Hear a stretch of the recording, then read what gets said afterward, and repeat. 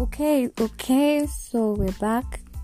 This is a one woman podcast for the moment, and it has been a long while since I've been here.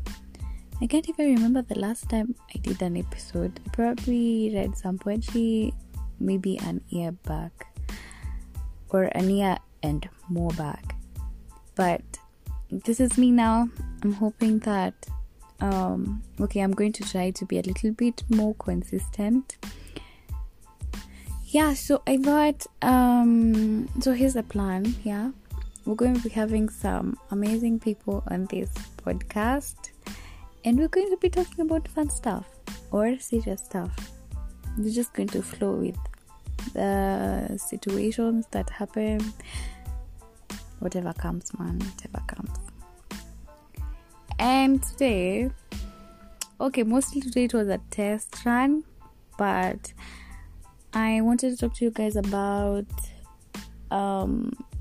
something that I wrote recently on my blog.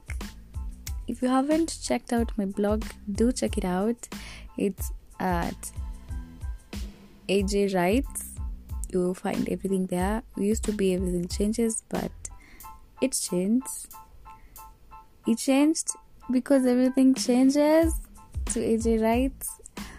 So this article was talking about the perfect embodiment of the right person.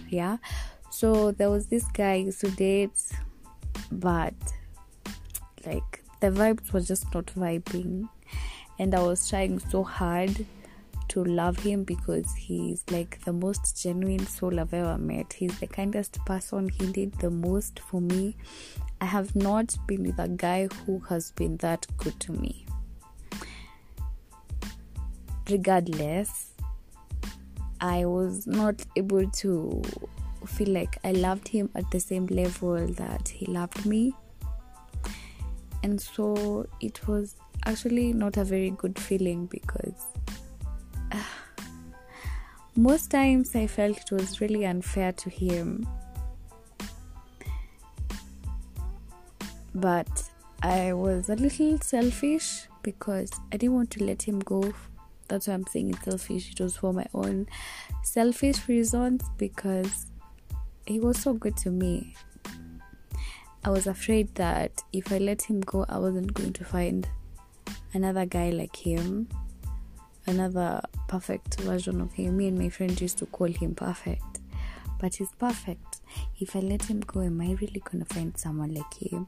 Or if I break his heart, does that mean that karma, in quotes, will catch up with me eventually and punish me for my wrongful deed? How do you dare hurt such a lovely person? So eventually I had to sit myself down and ask myself, what was the less harder thing to do? Because both scenarios are hard. Do you stay with him, which was hard for me, or do you let him go, which is also hard? So I had to choose one hard, and so I thought maybe I would stop being selfish. Maybe the only way I would make sure that he finds love, he finds exactly what he deserves, the person who will love him as much as he loves that person back, was to let him go. But the thing is, it's a very difficult situation. It's a very difficult scenario. It takes everything in you for you to let a perfect guy go just because many times I was calling and texting my best friend and asking her, what if maybe sometime in the future I will learn to love him as much as he loves me? What if I'm just blindly letting a good guy go? So this is today's discussion, and it's a messy place we are in this age. Most of my audience ages are at around 20 years, so it's hard feeling like you have to have it somehow figured it out, but life is just throwing things at you, bricks and stones, and somehow you're supposed to maneuver. There's no manual. There's nowhere to read from.